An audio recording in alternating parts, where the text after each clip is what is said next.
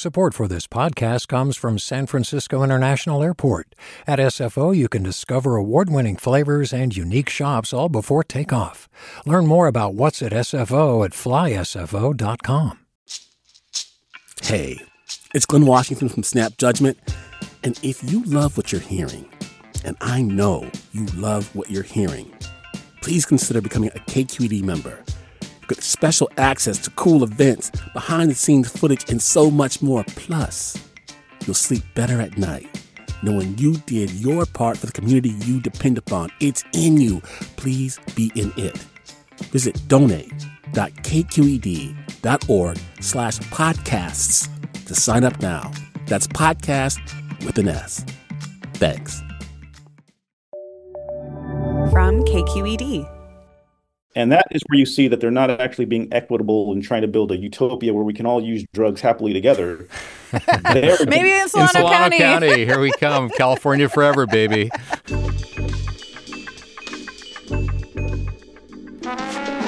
Hey, everyone, from KQED Public Radio, this is Political Breakdown, and I'm Marisa Lagos. And I'm Scott Schaefer. Today on The Breakdown, are billionaires taking over our politics? We dig into the ongoing political plays by tech and finance elites in the Bay Area, from San Francisco to Solano County.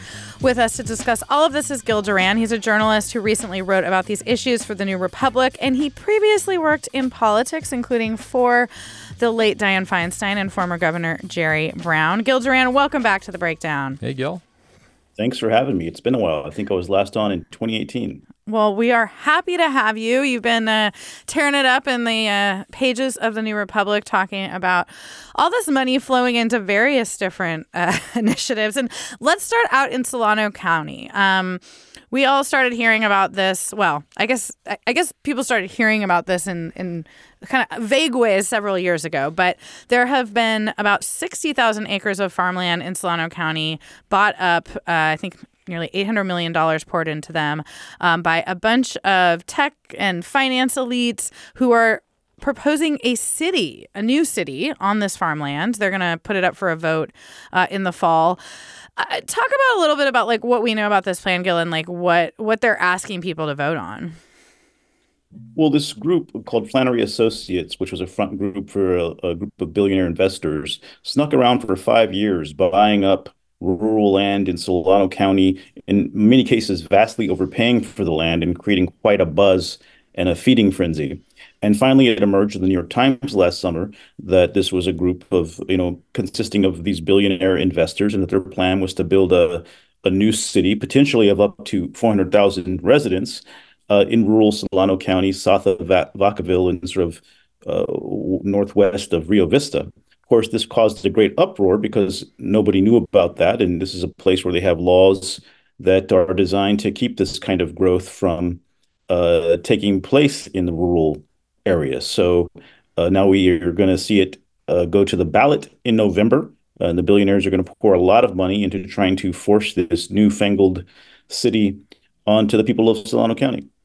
And so what exactly are they going to be putting on the ballot? What will people there be voting on? It'll be a measure that will allow them to amend the local laws to build the city. Right now, there's a slow growth ordinance, so it'd be allowing the project to go forward despite the slow growth ordinance. So we need buy-in from Solano County voters in order to do this. And so we're seeing a lot of money from the billionaires and their supporters being lavished on the community, basically trying to butter everyone up and buy support for this ballot measure because of what, like $900 million has been invested in buying the land. Yeah, and they have to rezone it. But I mean, let's talk about this. So, devil's advocate here, we need housing in California. There's an Air Force base out there, but it is a lot of farmland. Why shouldn't we just see this as a sort of altruistic attempt to help the state create a new community in an area that desperately needs housing and always could use jobs? Well, billionaires by definition are not altruistic. There are people who hoard lavish amounts of wealth beyond what they will ever need and are in a never-ending race to hoard more and more. And what got me interested in this, I was sort of ignoring this. It was in the background. I'd heard about it, a lot going on in the world right now. Wasn't too concerned about Solano County. But then I came across a book called Crack Up Capitalism by Quinn Slobodian, who's a historian.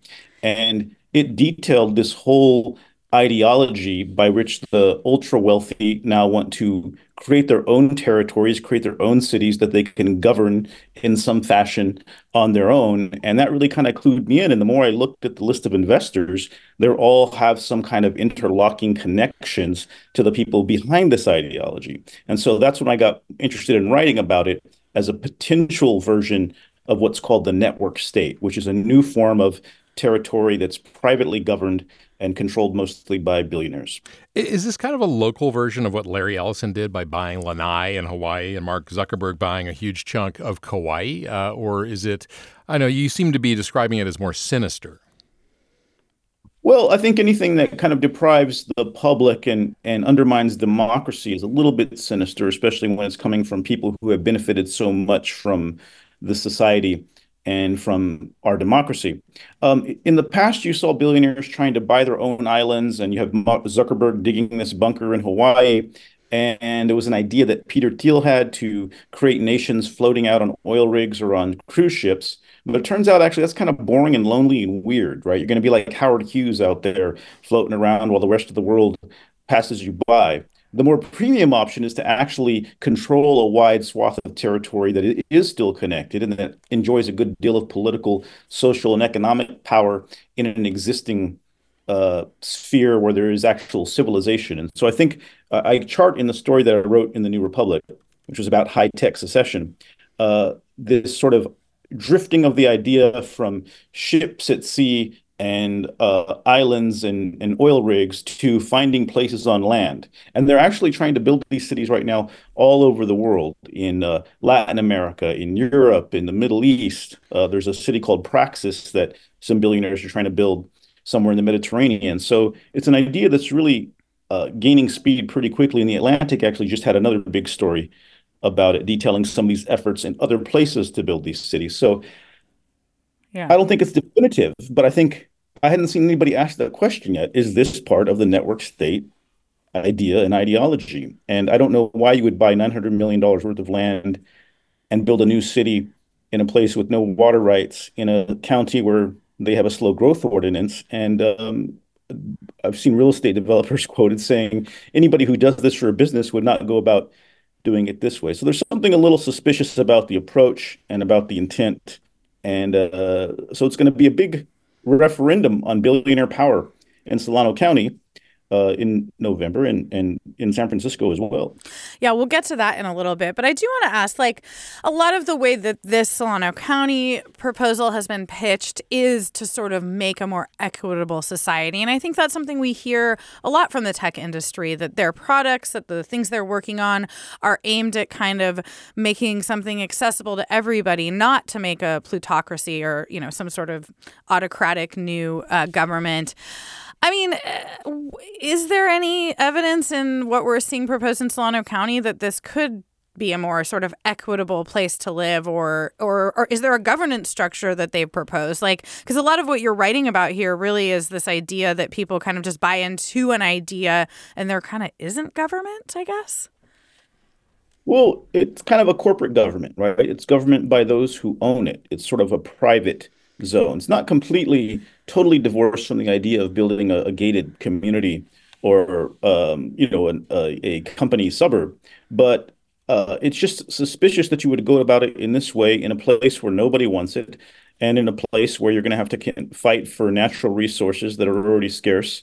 And so I think that there, to some degree, is the answer to whether this is some idea of an equitable utopia. If we were going to have utopia being churned out by Silicon Valley, I think we'd be tasting some of the fruits of that by now. Instead, it seems to me like there's more and more tents and more billionaires, and I think there must be some kind of connection. But you know, go ahead. Go ahead. You don't really see them trying to solve that problem. You see them trying to solve every other problem. The solution for poverty appears to be cages, if you're a billionaire. Well, actually, let me just, since you've sort of invoked that idea, there is somebody like Mark Benioff from Salesforce, who was one of the leading advocates for raising taxes in San Francisco. And we don't want to go too deeply into San Francisco right now, but just in general, I mean, they're not all, George Soros, is also a billionaire. It's not just all one kind of ideology. Yeah, there are a few, right? But this new crop of Elon Musk mini-me's is pretty aggressively to the right and pretty angry for some reason about how things have gone in society, even though they seem to have more than everyone else. I often wonder when you see some of these people being so angry on Twitter and on the attack against every group imaginable. If you're so angry and you have billions of dollars, how do you think it feels to be poor in this country? How do you think it feels to be struggling to pay your bills and wondering if your kids are going to be able to go to college? What entitles these billionaires to their anger? So there are some people like Benioff, like Soros. There was Tom Steyer, who was trying to do a lot of good for a while. But I think we're seeing this new crop of billionaires get produced in the model of Elon Musk, and they are not necessarily concerned with finding a more progressive solution to society's ills. Quite the opposite. They seem to think that they'll get what they want more quickly under a more right-leaning governmental structure. And so we're seeing this thin veil of moderation and equity, but in their behaviors and in their actions, we see that they don't really reflect that kind of philosophy or mentality. All right. Well, that is a great place to pivot. We're going to take a short break. When we come back, we'll continue this conversation talking about tech billionaires' influence in politics with journalist Gil Duran. You're listening to Political Breakdown from KQED Public Radio.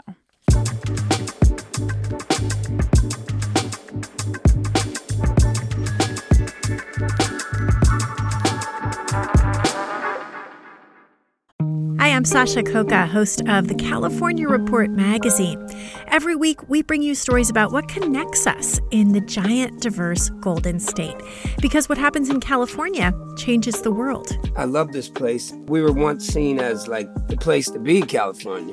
The land of milk and honey. That's where you go to Sunshine State, but we just have challenges right now. KQED's California Report magazine. New episodes drop every Friday, wherever you get your podcasts. Hey, it's Avery Trufelman, host of Articles of Interest. And I've got to say, I've been a fan of KQED ever since I was a little kid and I would come out to San Francisco to visit my grandma. It was just what we'd always turn on every time we got in the car, every time we were making dinner and turning on the radio. It was always KQED.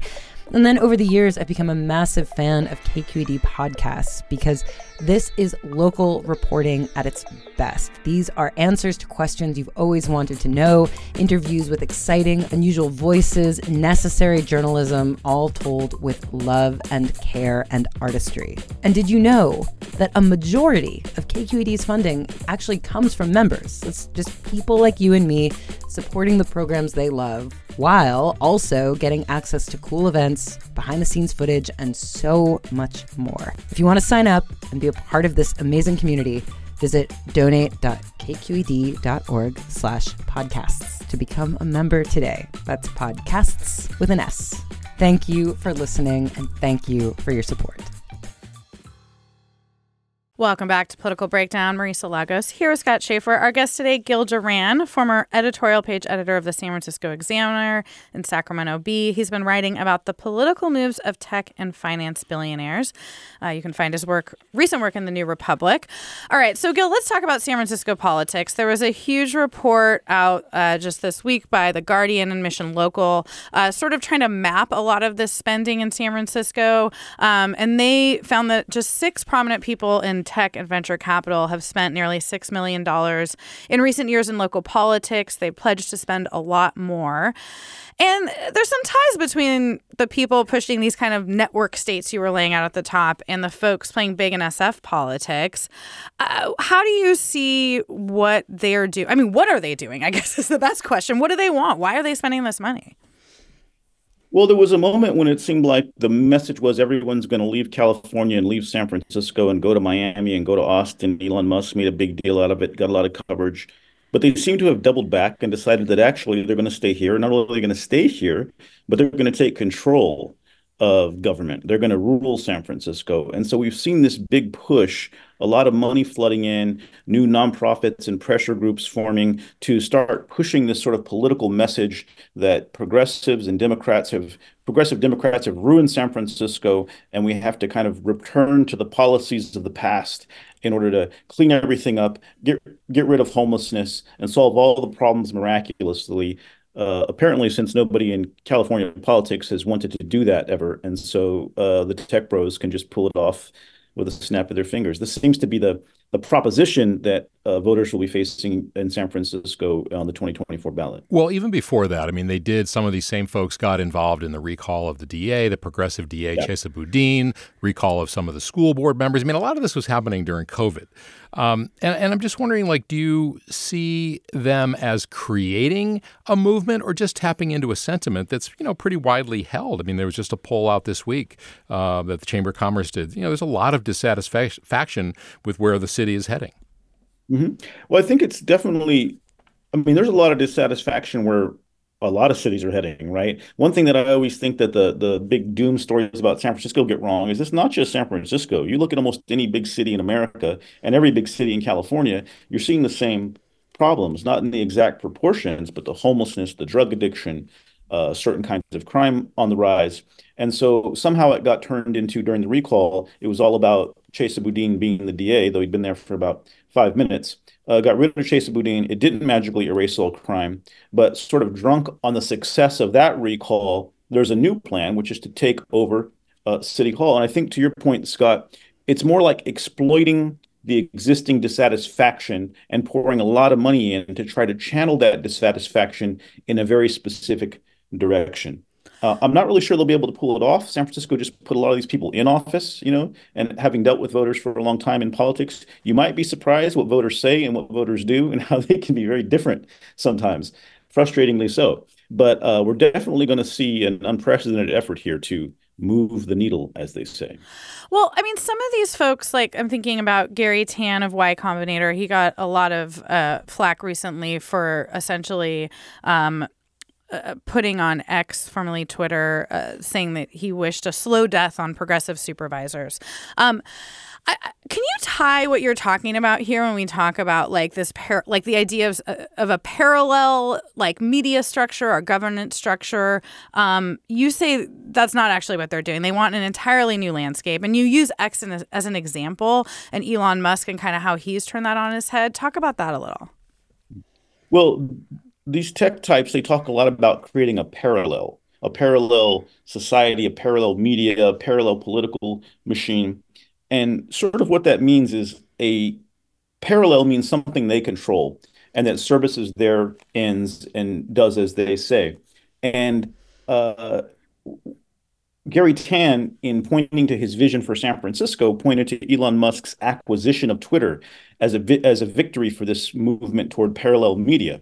And if you look at what that means in the context of what Musk did to Twitter, I think another word is useful, mirror. Naomi Klein talks about the creation of all these sort of mirror worlds now where things are the exact opposite of what they say they are. You have people who were on the left who are now on the right, people who are propagandists calling themselves journalists. All these reversals going on where you do the opposite of what was already happening. So what Elon did with Twitter was take it from being somewhere where people could get information, where people who were experts or recognized for their expertise or their identities had blue checks, and turn it into a place where now the people with the blue checks are all a bunch of anonymous yahoos who pay a few bucks a month to Elon Musk, and journalists don't have anything to distinguish them from the trolls. And so the idea is to turn everything on its head and to empower and lift up voices that are pushing a really extreme right-leaning ideology. That's what I think they mean by parallel. Well, let me ask a bit about that because, San Francisco, by any real reasonable definition is a very liberal city still. And I think back to the 1970s and 80s, Feinstein was mayor.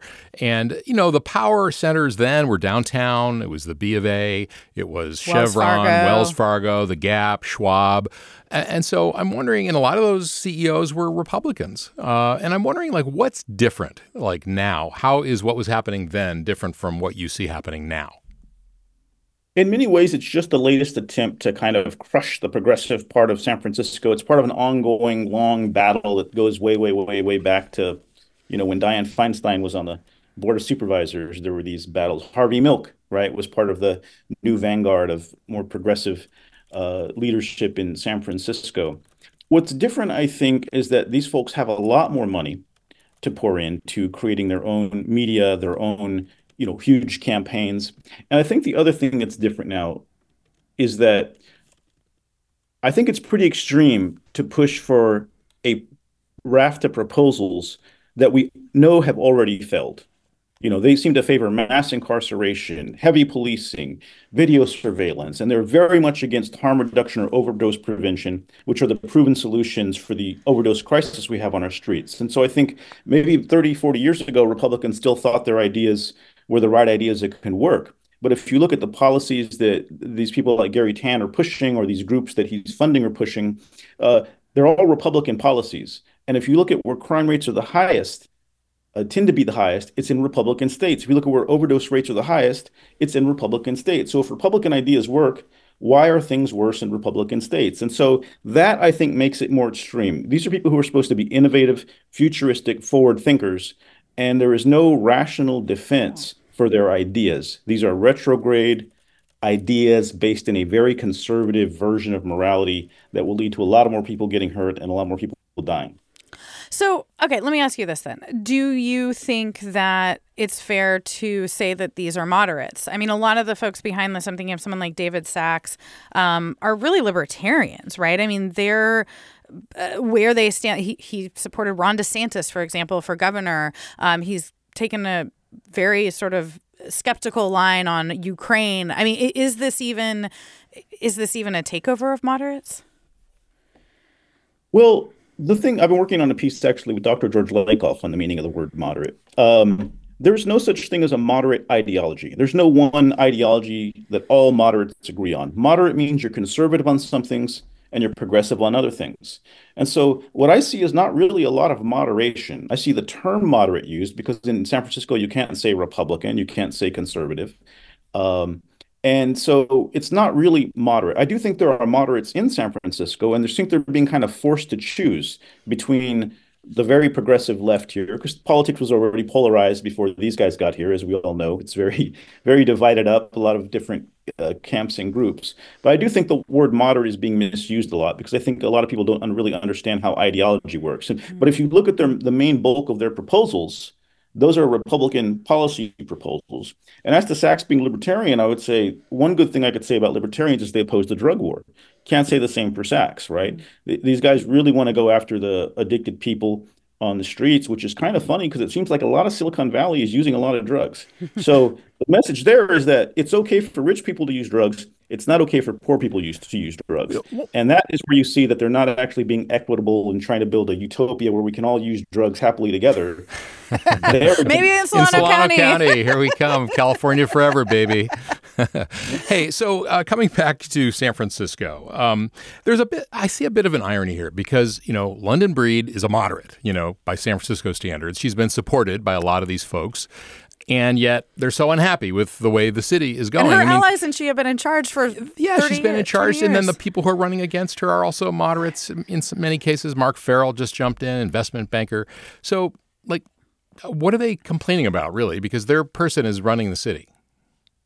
Well, that's where the propaganda shines through, right? As far as I can realize, as I can figure it as an expert on propaganda who's studied these things, their whole deal is to take a problem, blame it on progressives, and claim that moderates can do better, ignoring the fact that moderates have had a tremendous amount of power here. They have a moderate mayor, and they're pretty amateur at politics because if you want to run a change election, it's really hard to do that by saying we also want to keep the person who's been the mayor for 6 years in there. They really need to pick another horse in that race and have a whole new slate. But so it's all kind of mixed up and backward. But again, going back to that mirror world parallel thing, it's a parallel reality where the progressives are to blame for everything. And we saw them do that with Chesa Boudin. We're seeing them do that now with Dean Preston. It's moving over to Oakland now, where Sheng Thau's been in office as mayor of Oakland for 5 minutes. And now they're trying to recall her. Going against Pamela Price, who the DA, has problems, but has only barely been there. We're getting to this point, though, where with all these recalls, we're having a very unstable system here. We elect somebody and then we pull them out of office. And this is chaos. It's not. I mean, and that is undermining the democratic system. If you're just joining us, you're listening to Political Breakdown from KQED Public Radio. I'm Marisa Lagos, here with Scott Schaefer. Our guest today, journalist Gil Duran. This is a fundraising period for KQED. For more information on how to support us, go to kqed.org/donate. I mean, but to your point, so, I mean, that's an interesting point. So, is that a feature, not a bug, this idea of recalls sort of shaking the very basis of this democratic system. On the other hand, though, we do have a lot of problems, right, Gil? You can't say that all of our elected leaders, whether they be moderates or progressives, have solved them. So, what's wrong with running candidates against Dean Preston, for example? Oh, no, it's fine. Someone should always run. Someone should always run. There should always be a debate over an office when it's open. I'm just saying that blaming a Democratic socialist who's barely been around for a few years and claiming that the Democratic moderates who've always controlled the city are somehow not to blame, but this one guy is total BS. And I almost see it as becoming almost like a religious movement, the recall religion. Everything is worse than ever, when it's actually not. Some things are worse, some things are better.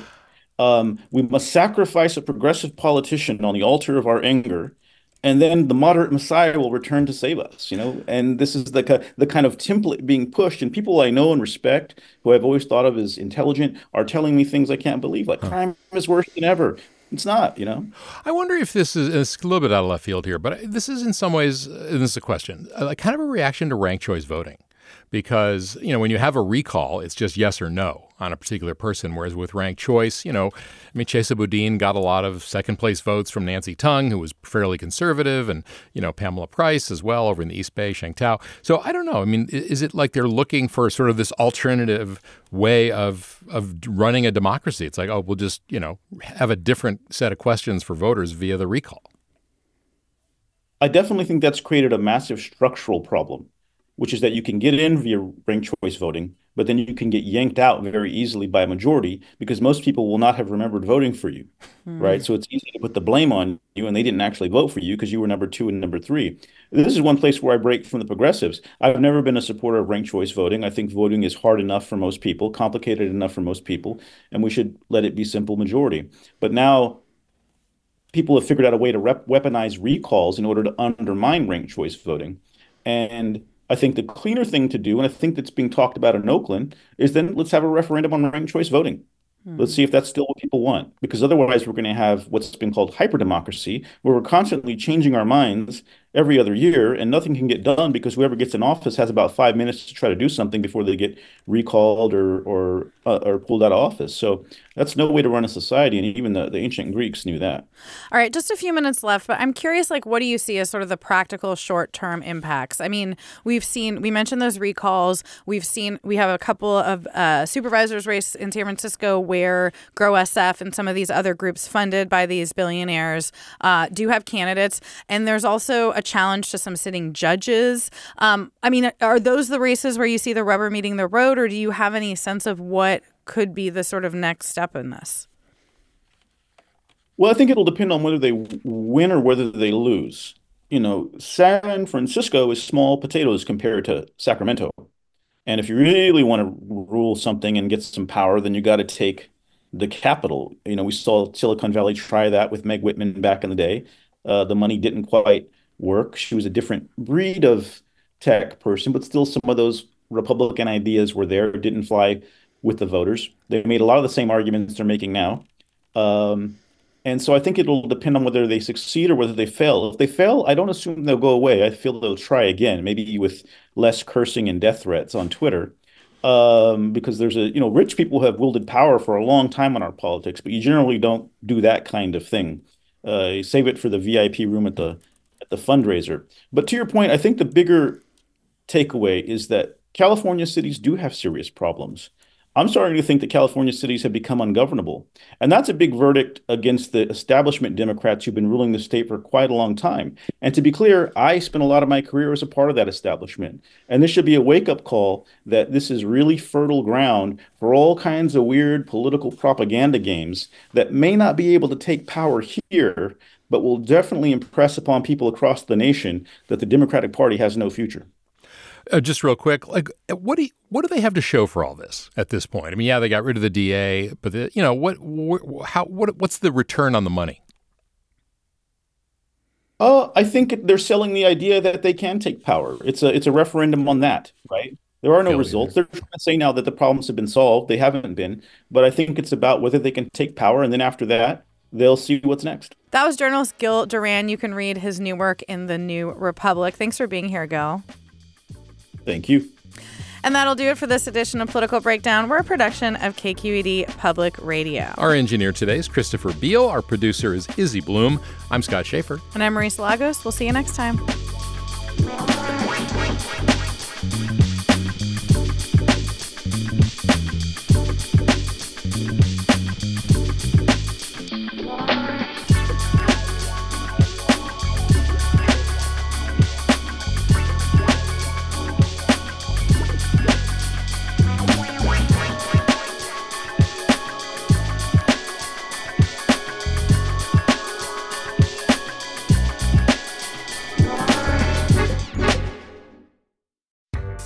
Hi there, I'm Rand Abdel Fattah from Throughline. If you're listening to this podcast, you know that KQED produces exceptional storytelling that keeps you informed, inspired, and entertained. Their podcasts cover issues from your neighborhood to the entire country and everything in between. Support this work today.